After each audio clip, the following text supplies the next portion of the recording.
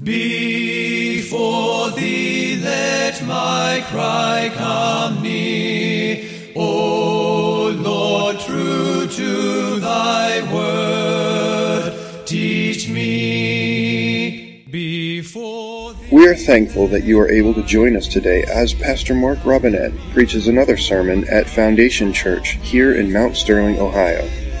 If this message is an encouragement to you, and we pray that it will be, please consider taking the time to go to www.foundationfellowshipchurch.org and let us know. Thank you, and may the Lord richly bless you through His Word. Let my lips thy praise confess. Yea, of thy word my tongue would sing. Yea, of thy word, yea, of thy word my tongue would sing. For thy commands are righteousness. Remain standing for just a little bit longer as I read for you my reading, which is actually contained in the reading from 1 Corinthians chapter 12. Isn't it a beautiful day? All right. My sermon today is called Many Moving Parts. Everybody say many moving parts. My text is from 1 Corinthians chapter 12, verses 14 through 19. 1 Corinthians 12:14 says this, For the body is not one member, but many. If the foot shall say, Because I am not the hand, I am not of the body, is it therefore not of the body? And if the ear shall say, Because I am not of the eye, I am not of the body, is it therefore not of the body? If the whole body were an eye, where were the hearing? If the whole were hearing, where would be the smelling? But now hath God set the members, every one of them in the body, as it hath pleased Him. Everybody say, as it has pleased Him. And if they were all one member, then where were the body? It's a good question. All right, let us pray. Lord God, we love you. We thank you for loving us. We thank you for taking us and making us into what you want us to be for your glory and placing us in the body how you have seen fit for your glory. In Christ's name we pray that you would illuminate your word, that you would speak to us, that you would change us by it today. Amen. You may be seated. Everybody say many moving parts. You know, what a great picture the Apostle Paul gave the Roman Christians on how things work in the kingdom of God. It should be just as clear to us today as it was to them. You don't have to be a scientist to know that a body is not an eye alone. A body is not an ear alone. Although they get to do things that the other parts of the body don't do, that doesn't make the other parts of the body less important. You know, what would an eye be without the feet to hold the body up? What would the mouth be without lungs to push air out of it for it to sing and to talk? Or what would any of it be without the brain to tell it what to say? And many times I think we get our own importance, we get it mixed up. Our importance doesn't lie in the thing that we do that makes us different. Our importance lies in the fact that we are put together into a body that can do something amazing. Amen? I can imagine no finger could, triumph that the fact that it's attached to the body, of a concert pianist, as though somehow on its own it played, the Moonlight Sonata or the Flight of the Bumblebee or whatever it is that it was playing. Everybody knows that the finger without the hand, without the arm, without the mind would be nothing. It could do nothing. God's made us all different and we have different roles. And if we didn't, then we wouldn't be a body. And so that's the other point that's being made here. That if we weren't different and we didn't have different roles, we wouldn't be a body at all. A body is completely different parts. Ears and nose and mouth and hands. They're very, very different. An ear, the hand could say, all you do is sit there. You don't even move. Now, there are people who can move their ears. In fact, I've seen some of the little boys try it. And they do this, and the ears move. But that would be a special circumstance, right? Ears don't move a lot, right? They don't complete, 2 points or 3-point shots. Ears don't have any part of that.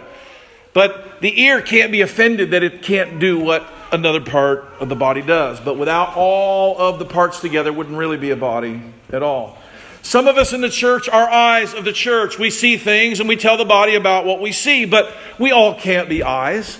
We must learn to trust our eyes and understand their value, but we all can't be eyes no matter how much we want to be. It even addresses the fact, and I think it's interesting that the Apostle Paul puts it this way. If the ear says, well, if I'm not the eye, then I'm not part of the body. And the question is, well, is he now not part of the body? Well, the answer is, yeah, he actually still is. Even if he doesn't like the part that he plays, even if he wishes he was somebody else, he's still part of the body anyway. I think that's pretty funny that God included it that way. And I really think it's funny that God had him include a sense of smell, as if that's important. What is that? Well, it's actually pretty important. We see things and we must learn to trust the other members of the body. If everyone were an eye, then how would the body that is the church hear anything? For a body to be a body, there must be many moving parts. Everybody say, many moving parts. Eyes and ears and hands and feet and mouth and brain, the different parts all together make a body. It takes away the ability for any part of the body to brag. Now, no one takes selfies. Well, no normal people take selfies of their kneecaps, you know. No one takes a selfie of your shoulder unless you've got a tattoo on it or whatever. And hopefully none of you have any. Well, you might have tattoos on, but hopefully you're not taking selfies of that. But the face gets all of the attention. It gets, you know, it's called Facebook. I mean, seriously, you know. And so it says, you know, somehow these other parts aren't being paid attention. Well, honestly, what does the face do anyway? It does nothing. The face doesn't hear, and it doesn't smell, and it doesn't see. It's just this thing that's here, you know. And the Bible says there are parts that get a lot of honor, like your face, that actually don't do anything. You can live without a face, you know. You can survive. You can still hear. You can do all that. We need to be reminded of this in the world that we live, because the world we live does everything it can to conform us to being alike. It's always pressing and pushing and wanting us to be alike. And we see this in the public school. Everyone's going to be educated the same, and they all are going to learn the same stuff, and they all have to pass the same test. We can even as people fall into this. Folks, you know God's given us children that would never pass normal tests, and who cares? They're a gift to the body of Christ because they don't turn out like you think they ought to, because they don't do what this world has decided is normal. That's all right. I've got a lot of that going on in my house. I've got kids who are a little bit different than other kids, and they learn a little bit different and think a little bit different, and there are things that they can't do and things that they can do. And you know, that could bother me, and I could just beat them into it, or I could just say, what gifts has God given my children, and what can they do for the kingdom of God? Because the center of all that our lives are about is not living in an American society. It's not being a part of the machine of economy that, you know, churns out a GDP or creates personal peace and happiness. But the center of our world is the kingdom of God, the body of Christ. And in the body, we're not angry that certain parts of our body are special and they can't do other things, are we? Are we mad about that? I'm not mad. I could name some of my children that can't do some of the things that I can. And I could be frustrated. I could say, what could I do to get them to do that? Some of them may look at me and go, man, if I could do what my dad does. Well, if everybody did what their dad did, who would do what they do? Amen?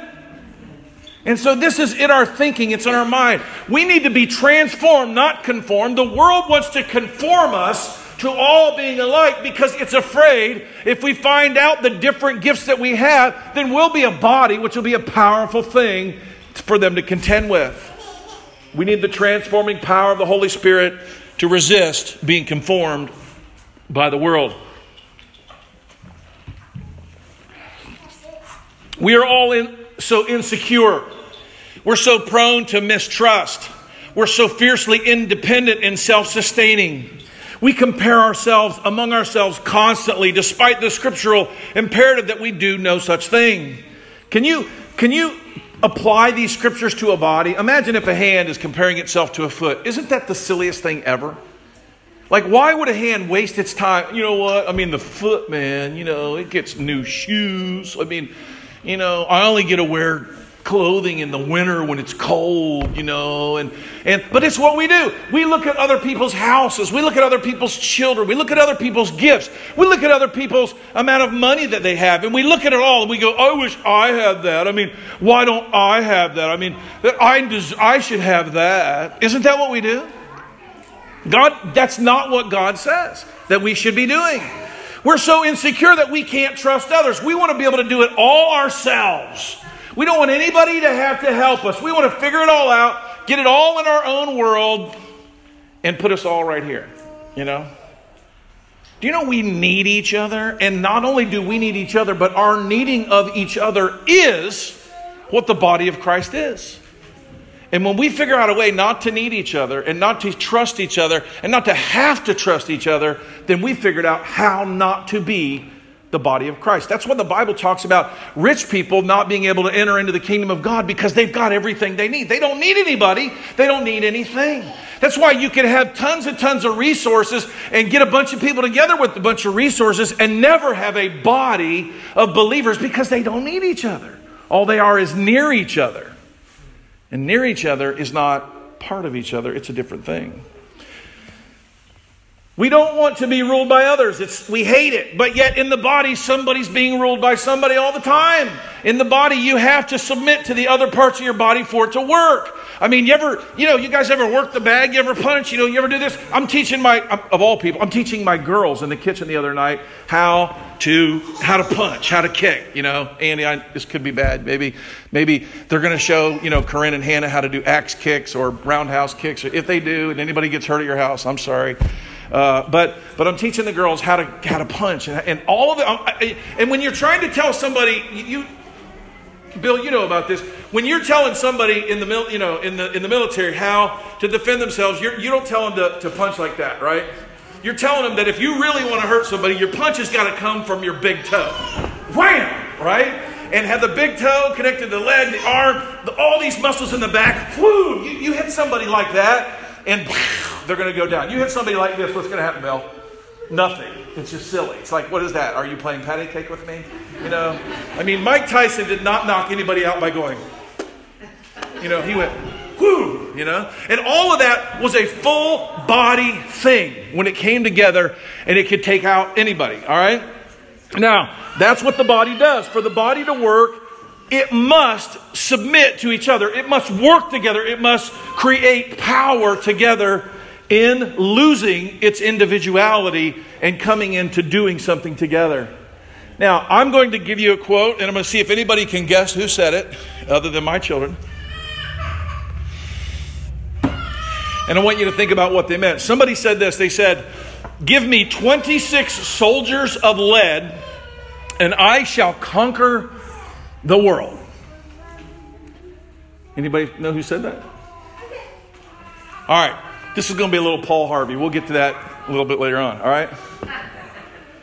Now, studying the history of the Protestant Reformation, we can see this truth that we read about in 1 Corinthians 12 at work. We can see the many moving parts. Everybody say many moving parts of the body of Christ. Knowing history is a powerful way to see this truth. As I was looking into the many moving parts of the Reformation, there was one part that was particularly a good example itself of the example. You can have an example of the example of the example. It's kind of like looking in one of those mirrors. You guys ever had this, a mirror on each side of you, and you look into it and you can see like almost into eternity. There's a million of you into eternity. And I don't know if you've never seen it, it's kind of cool. This is like that. Now, when we looked at the coming of Christ into the world as a newborn babe in Bethlehem, we learned that God had done a lot in the world to prepare the world for his coming. Right? He didn't just show up on the scene. The Romans had conquered the known world and they had created what they call the Pax Romanus, or the Roman peace. And so you could travel around the world pretty easily without, entering into the conflict of some war somewhere. They had built roads. The Greeks, before the Romans had conquered, and all of the land spoke one language. How much easier is it to go around communicating if everybody speaks the same language, right? And there were good roads for people to travel on, so things could be moved around. All this stuff happened leading up to the coming of Christ to prepare the world for the coming of Christ. And then, on top of it all, the Greek conqueror Alexander the Great had commissioned a beautiful, in a beautiful expressive language of Greek, had made the Bible translated, and it's called the Septuagint. All of this was in place for the coming of Christ and the apostles, because they had a book in the language everybody could read, because they had roads and they had peace. All of this set the stage, and so when Christ came, everything was ready for him. Now, in the same way that happened, God prepared the world for the coming of the Reformation. By the time Martin Luther nailed the 95 Theses to the door of Wittenberg Church in 1517, everything was ready for him. Now, this is what I love about studying history. Watching God in history prepare it and make things ready so when the guy comes. Now, there were other guys probably just as brave or probably just as smart or even just as defiant as Martin Luther. But Martin Luther stepped on the world stage at a time that God had prepared for him that was just right for it. Okay? And so, by the time Martin Luther nailed his 95 Theses to the door, everything was set.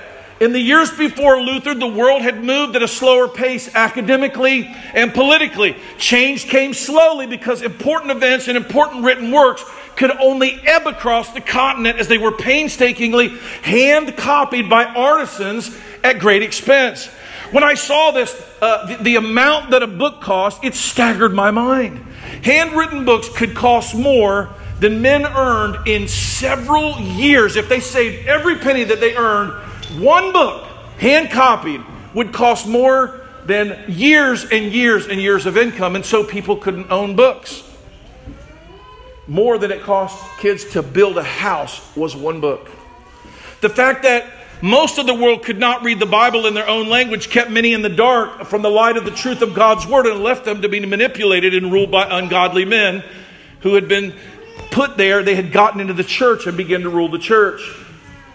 In the mid-1300s, John Wycliffe, known as the Morning Star of the Reformation, had worked in England with his Lollards translating the Bible into Latin, from Latin into English, and he didn't go straight to the Greek and Hebrew, but he wanted people to be able to read it, and so he was preparing the way. He worked really, really hard. If you've ever seen a Wycliffe Bible, which I have in a couple of museums, it's pretty neat to see. He's probably one of my biggest heroes.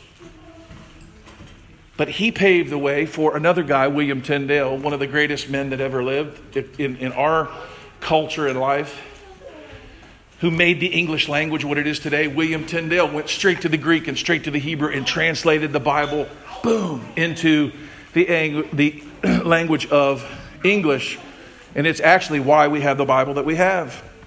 Jacques Lefebvre d'Estaples of the University of Paris worked in France, and he translated the Bible into French from the original languages. Can you see what God's doing? God's giving an English Bible. Then God's giving a French Bible. And Martin Luther's translating what? He's translating the Bible into what? Into German. So now we have the Bible in German, and we have the Bible in English, and we have the Bible in French, which basically was the whole world had now just gotten the Bible in their language for the first time.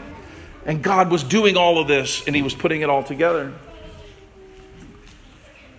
When Martin Luther put his 95 Theses on the door of All Saints Church in Wittenberg, I was telling the guys up here, I looked it up. Do you guys know the same door is still on that church? You can go to that door in Wittenberg, Germany. How many bets Pastor Mark's going to make his way to that door one day? Yeah, it's going to happen. You're all going to hate me for it. I know. I'm going to be making a selfie of myself in front of that door one day. It's going to happen, okay? I'm going to go to lots of places. It could be very discouraging for all of you, but it'll be exciting for me. He had no idea that when he put his 95 Theses on that door, that somehow that someone was going to take it off and take it down to the local copy shop and print it. He had no idea. But you see, this is the thing that history had prepared itself for Luke that was different than any other time. Because he put it on there, it was their custom that if you had something to discuss, you nail it, we're going to have a discussion. And it was even written in a language, it was written in their church vernacular, in their language. The regular guy on the street could not understand it. So he wasn't trying to cause trouble. He was trying to get a discussion going, but somebody said, "Oh, this is too good. We're gonna put this out so everybody's gonna be able to read it." And it went all over the place because they had something they had never had in the world before. One thing, this new invention made the work of all these men spread like the rays of the rising sun across the world. Anybody know what it was? It's the printing press. The invention was the movable type printing press. And the man who invented it, what was his name? His name was Johann Gutenberg. Without the printing press, it can be argued that there could not have been a Reformation at all. Slow change, regional change was possible, but the kind of change that brought about not only the Reformation, but the Renaissance and a scientific revolution that changed the world and has even brought us the internet, of all things, came about because of these things. People could not only learn things, but then they could write them down, and then the next generation could read what they wrote down, and then they could build on top of those. And so the building blocks of science, people say, why was the world this way for 6,000 years? And it changed. It changed because of this. Time and A&E and National Geographic, they all agreed that the man of the millennium for 1,000 years, what was that man's name? It was Johann Gutenberg and his wonderful machine. He was born in 1400 in Mainz, Germany. He was a blacksmith, a goldsmith, a jewel cutter, an inventor, and an entrepreneur. And for all of you little ones out there, an entrepreneur is someone who is always trying to figure out a way to make money. All right? Making money is not a carnal thing. It's not a bad thing. Making money is a good thing. And the inspiration to make money. When a book costs, Steve, when a book costs is more than it costs to build a house, how many think that might be a good thing to figure out how to make? Yeah, so he was pretty smart. So he was thinking, in fact, he knew that he was onto something so much, Jeff, that he did all of his work in secret. Like he said that his idea came to him like a ray of light hit him in the head. Like, wow, this could be done. And so he made this secret workshop and began to work. He was certainly a Christian, but very little is known about his personal life. Do you know no one wrote about his life? No one kept track. No one remembered. No one cared. So no one even knows about his life at all. The only way that we learned about him is through court documents, which I tried to read a bunch of them. But fortunately, the church kept good records and the local court took good records. But no one wrote about his life. And so they basically threw suits against him and all kinds of things, learned little details about his life, but that's all they know. We learn from the execution of his father's will after his death when he was between 15 and 20 years old, and through these contracts, all that we know about him. What's most important for us today is that he was not a preacher. Everybody say he was not a preacher. He was not a great theological doctor of the church. He was not a great reformer. His piety did not inspire others, as St. Anthony of the Desert might have. He did not suffer. He did not survive great persecution, as many of those that we normally talk about in the history of the church. He was a man working as most other men do, trying to figure out a way to earn a living. Sometimes people belittle that, but that's really what most people do. And that's what God calls them to do. And without them doing that, then many wonderful things would never happen. People sometimes belittle that. One day I want to do something really important with my life. Well, what is that? The important thing you're going to do is what God has made you to do. It is not more spiritual to be the man in the pulpit. It is not more spiritual to get to be the guy who gets out and gets, burned at the stake. I would love to be burned at the stake. That would be fantastic. I would hate it. I shouldn't say it so crazy, but in a sense, I would love to be a martyr for Christ. I think I would. Maybe I would recant. Those things are exciting. Those are the things that we put in books and stories. Those are great things. But nobody thinks about a guy who's in a workshop, working on a piece of metal for hours at a time going, oh, look at that great thing that he's doing. But the thing he was doing was the great thing. This is what people have a hard time understanding. They end up despising what they do. They end up thinking what they do is not important. They end up missing the fact that without their role and without their contribution, nothing would get done. And they say, well, no one sees what I do. Well, no one sees what a lot of parts of your body do. But that's all right. Anybody know exactly what your kidney's doing right now? Anybody imagine what your spleen might be doing? You have capillaries that are just, they're working hard right now. You have a heart that's just pumping. Nobody ever takes a picture of me. Nobody ever puts me on Facebook. Nobody ever likes anything, I don't get loves and likes and balloons, and I get none of that. He was a man working as most other men. But without him, most likely, we would never have learned about the great men that we talk about. Because you see, they're in books. And they would have never been in the books unless the man had figured out a way to print it. You see, God uses people in all walks of life to do His holy will, not just great teachers or brave missionaries. The work of God is made of many moving parts, all of which are necessary. Researching Gutenberg's life brought this truth in a particular way to me. You see, the machine that he made itself is made of many moving parts, all of which must be made to work together to do what it was made for. I was so amazed, Andy, when I read that when they put out the first pages of his famous Gutenberg Bible, it's 42 lines, that they would print 6 pages at a time that would have to be cut up and then put together. That to do that one 6-page print, Andy, 100,000 individually handmade characters. Can you comprehend this? I mean, when we want new font, you know what we do, Benita? We click up there and we go, I think I want Verdana or Times New Roman or Sanskrit or whatever. I'll just clue you guys that Verdana is the font I use. I don't know why. I knew a woman named Verdana one time. And so, but I actually like the font, okay? I used to mow her grass. And then Tim mowed her grass for a while. She lives somewhere in Grove City. Kind of a neat. Anyway, these font, you get the font. They had to literally individually make every letter out of metal. Can you picture this? Can you picture? What are you doing today, honey? I'm working on the letter R.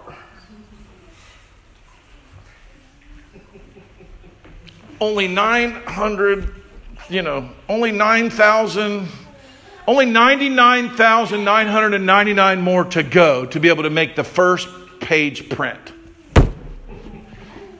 It's like Edison, who invented the light bulb.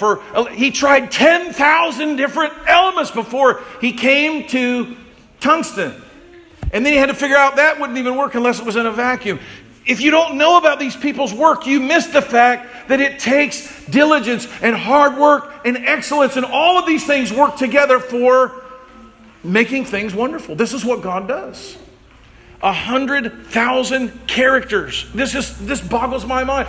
I can't comprehend that. But his book was a masterpiece. It was made in medieval script, and it's gorgeous. If you haven't seen it, God bless me. We went to London and we went to the British Library, and you can walk right in there, Andy, and you can look at it. Now, you know what I think's funny, Andy? Do you know how much that book is worth? It's nearly worth $100 million. Now, no thief apparently knows this, because there's not any more guard on the British Library than there is on the Grove City Library. There's a $100 million book sitting in there that we went and looked at. The Library of Congress has one. There's 2 in the British Library of these Bibles that were printed.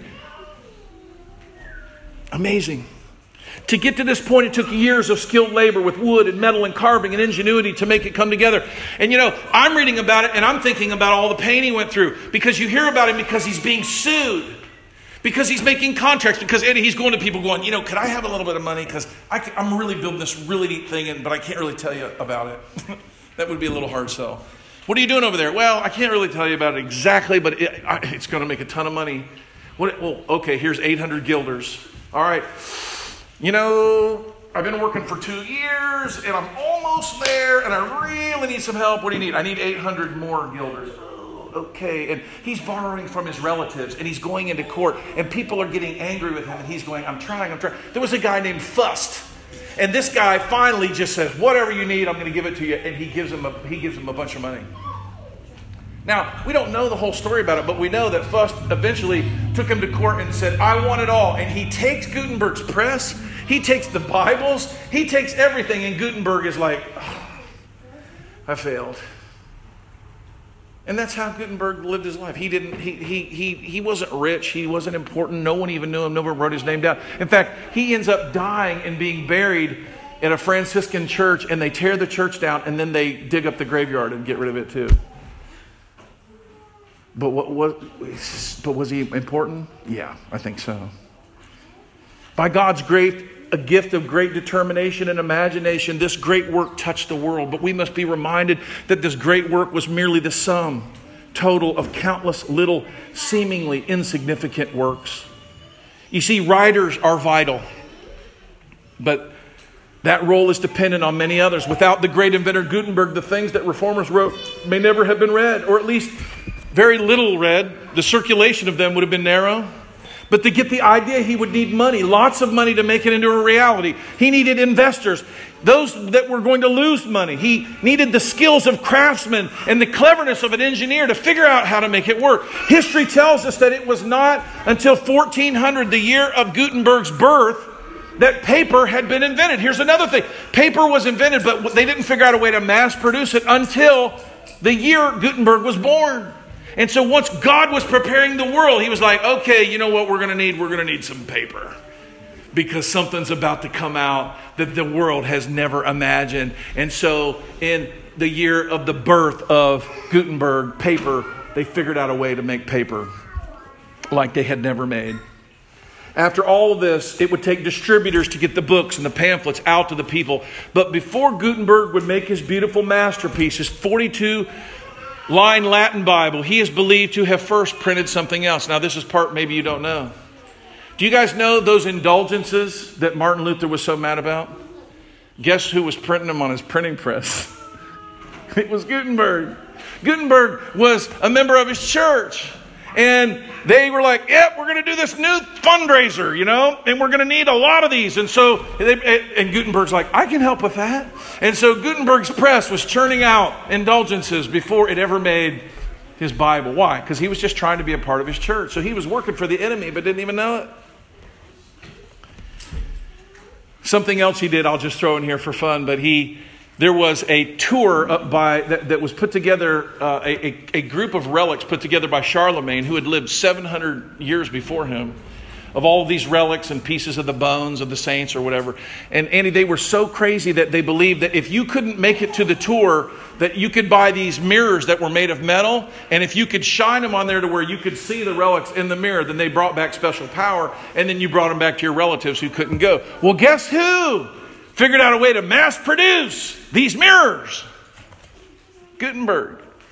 And so he mass produced the mirrors, but then the tour got canceled, and then he got stuck with all the mirrors and no money. And he was like, this guy's living a rough life, right? But what is he?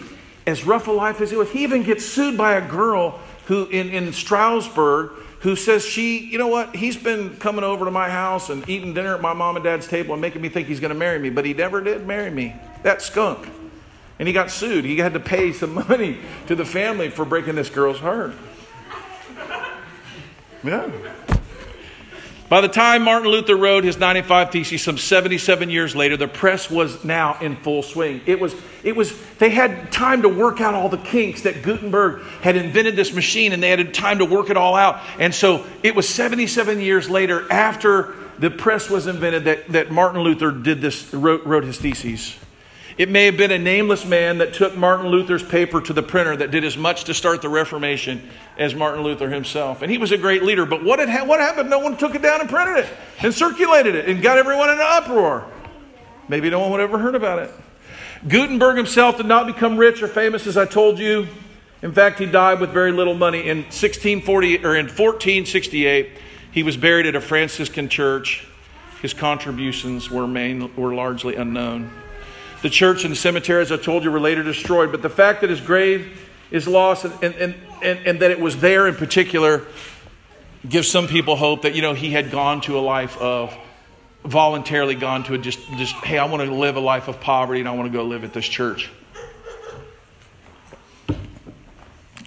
In our Old Testament reading today from Exodus 35, we hear how God used all skills from different people as they put together the tabernacle for the worship of God. I was picturing, some ladies are sewing and some are embroidering and some are working with this and with that. And it's a beautiful thing. And God sometimes in the physical things we do gives us a picture of the contribution that we play in the kingdom of God. Whether he's up on that, screwing in screws of drywall with me in there, or popping chalk lines on it so we know where the screws are, or whatever. Someone was here, I think, last night mopping the floor. These little things, those are physical things, and this is a building. But we've got to see this in a more direct way in our lives and in how we work to reach the lost and of how we advance the kingdom of God. We all play a different role.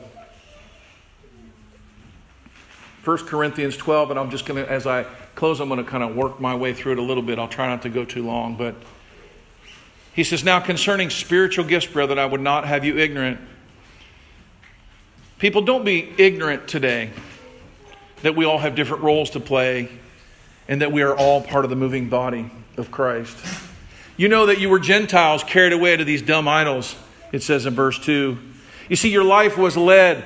He was telling them it was meaningless, purposeless. You were losing yourself for nothing, but God is calling you to lose yourself for the body of Christ, to be put into action in the world as a dwelling place, God's dwelling place with men.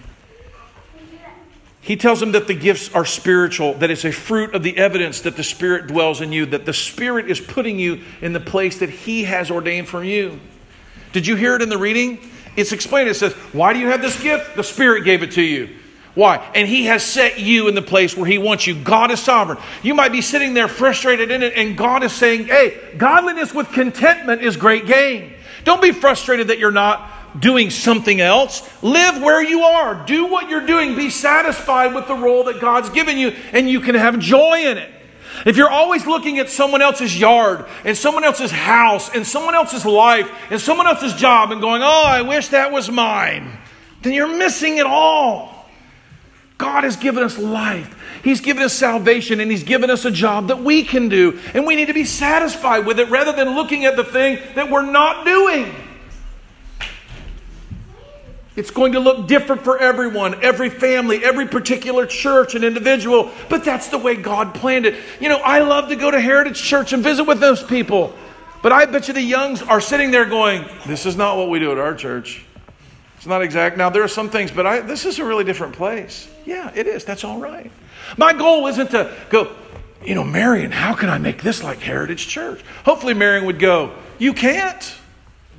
No more than you want to get the same haircut that I've got. Straighten up, Mark. Get a life, right? And we have a life here. When we go visit, we shouldn't go, well, I wish my church was like that. I wish we had a 75-foot tall pipe organ that someone could play standing on their head. That would be great. Just kidding. I know you don't have that yet, but you're working on it. So these differences may seem to be difficult up close, but they are working into a big picture, the grand scheme of something larger than any one of us. For to one is given this Spirit, and he goes on and he names the different ones. But it says in verse 11, it says, to all these, it is the self-same Spirit dividing to every man as He has will. Everybody say, as God has will. This isn't about one day I'm a hand, but when I grow up I'm going to be an eyeball. It's not like that. God puts us where He wants us. For as the body is one and hath many members, all the members of that body, being many, are one body, so also is in Christ. When the face gets a selfie, the whole body gets honored when it gets 100 likes. You understand that? If I get to go, and maybe I get to go represent the church, and I go to Heritage Church and I preach, and they're like touched by my ministry, or I'm working in South Carolina, you are a part of that as well. If God, awards, one of the Goldsmith girls with the greatest pig in the Fairfield County Fair, then we can be proud, This is us. This is how we rejoice together. When God blesses Luke's business, it's like, man, when I hear he's at the Proctor Center and he's doing good work, that's you doing it too. We're all one part of the same thing when we reach out. Rather than, if Luke's ever there going, well, everybody's not at the Proctor Center today. I mean, if people were spiritual, they'd be here. I was up all night, and I do extra stuff. Yeah, blah, blah, blah, blah. No. Luke should be like, I get to be at the Proctor Center. I get to go over here. I get to minister to those people over there. I get to be at the Mount Sterling Community Center. Wow. God, thank you. That's how we're supposed to live. That's what Paul is teaching. For by one Spirit are we all baptized into one body. Everybody say one body. Whether we be Jews or Gentiles, bond or free, we've all been made to drink in one spirit. For the body is not one member, but many. If the foot shall say, because I am not the hand, am I not of the body? Is it therefore not of the body? And if the ear shall say, because I am not the eye, I am not of the body? It is therefore not of the body. You may be sitting here and go, I don't really do anything in the church. Do you know, I bet you there's a lot of parts of the body, if you could talk to them, they would kind of go, I don't really do anything in the church. I don't have a purpose. Yeah, you do. You may not know what it is, but you do. You may just go, well, all I do is take. Yeah, imagine being a mouth, So the hand is always giving the mouth food, right? And then the hand goes, nobody ever gives me anything. The mouth goes, well, when do I ever get to give? Well, sometimes when the Bible says it's more blessed to give than it is to receive, God blesses people with the ability to give. That's what they do. I wish I could do that. If the ear shall say, because I'm not the eye, I'm not of the body, is it therefore not of the body? If the whole body were an eye, where would be the hearing? If the whole were the hearing, where would be the smelling? But now hath God set the members, every one of them, in the body as it has pleased Him. Everybody say, as it pleases Him. It's pleased God that you are what you are. It's pleased God that you do what you do. Do it all to the glory of God. Whatsoever your hand finds to do, do it with all your might. In everything give thanks to God, for this is pleasing to Him. Amen? Not everybody gets to do everything everybody else does. That is discontentment working its way out as the enemy accuses your brothers and accuses God in your ear. Shut him out. For now are they many members, but one body. I am so thankful to be a part of the body of Christ. And I'm thankful for what He gives me to do. I could complain about my job. I could tell you all about all the nasty things I have to hear, all the difficult people I have to deal with, all the people who, hate me because I'm trying to help them. Happens to me. I get all kinds of hate. My kids, they hear it, whatever. It's just what it is. I'm so glad. I'm thankful. Oh, I got to write. Imagine if you had to write a full term paper every week of your life. Would you like that? Imagine if everyone was listening to every word that you had to say and they could Google. There's Google now. You can find out if I'm making it all up. That's a lot of stress. Everybody has got a job. And you know what? I was telling Andy, I said, I'm so thankful that I get to study and read the Word. I'm so I was up here thinking as Jonathan was praying, I feel, part of the reason, this is just, can I vent a little? It is my birthday. Can I vent a little? I was lamenting that I don't pray as much as I wish I could. But prayer for me feels selfish. Time alone, nobody's worrying, I'm not having to worry about it. I'm just shutting out the world. I hardly ever get away and pray, ever. But do you know prayer is my job? If you read in 1 Corinthians, or if you read in Acts chapter 6, it says, we need to do this is so that these men may dedicate themselves to what? To prayer and to the ministry of the Word. And I was sitting here as Jonathan was praying, and he said, I hope everybody's praying. And I'm like, man, I would love some more time to call out your name before God, to pray for you, to think of you. And maybe I just need to not see it as selfish time for me. And maybe it's my job. I guess that's for me. Much more the members of the body which seem more feeble are necessary. Those members of the body which we think are less honorable, upon those we bestow more abundant honor, and our uncomely parts have more abundant comeliness. There's a lot we could get into that. But not everybody sees what you do. And you know what? That's all right. Not everything is to be seen. In fact, the Bible says many of the things that we do should never be seen. We're not to let our left hand know what our right hand is doing, right? We're supposed to give in secret that our Father may reward us openly. We're supposed to pray where other people don't see us. We're supposed to do good. God is sovereign. He has made you what He wants you to be. Complaining and being dissatisfied is a complaint against God, not against your situation, because God has made it. There's more I could say. I think I've taken up enough time, but I'll close with a few of these interesting facts that at least I thought were interesting. Once Gutenberg's Bible was finished, it sold for 30 florins each, which was roughly 3 years' wages for an average clerk. Nonetheless, it was significantly cheaper than a handwritten Bible. It could take a single scribe over an entire year of his life to do. Could you imagine? When you're figuring out labor costs on a vehicle that you're building, Jason, could you imagine? It's going to take one man an entire year, all day long, every day. What would you charge for that? A pretty big money, right? Gutenberg, the Library of Congress, Washington, D.C., has these Bibles. But it was Gutenberg who said, "Give me 26 soldiers of lead and I will conquer the world." And he was talking about the typed letters of the alphabet. And he was right. Wasn't he right?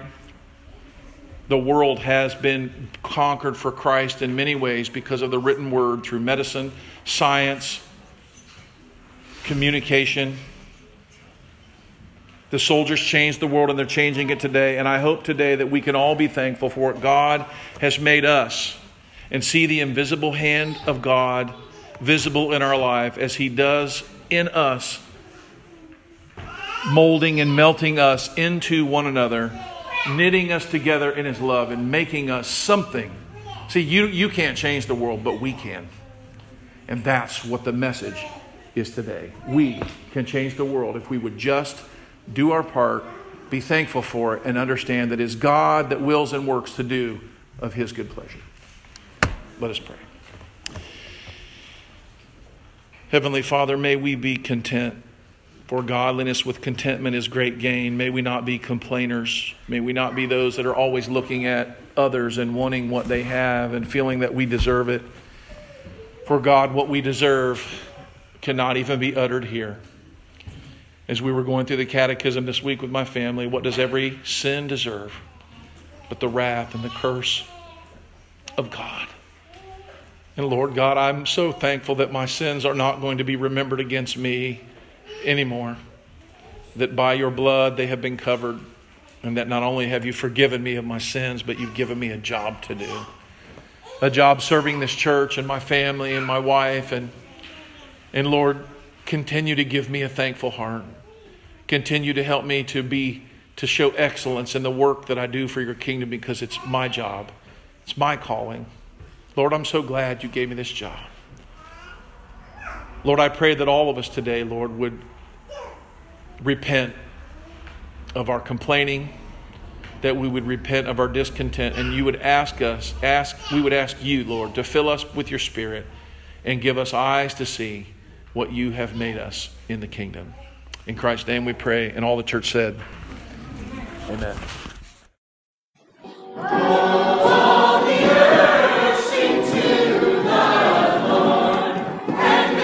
Hello, this is Pastor Mark Robinette of Foundation Church. Thank you for taking the opportunity to listen to our audio sermons. We would love to hear from you if you have any comments, questions, or just to let us know how they served you. Go to our website, www.foundationfellowshipchurch.org, and send us a note.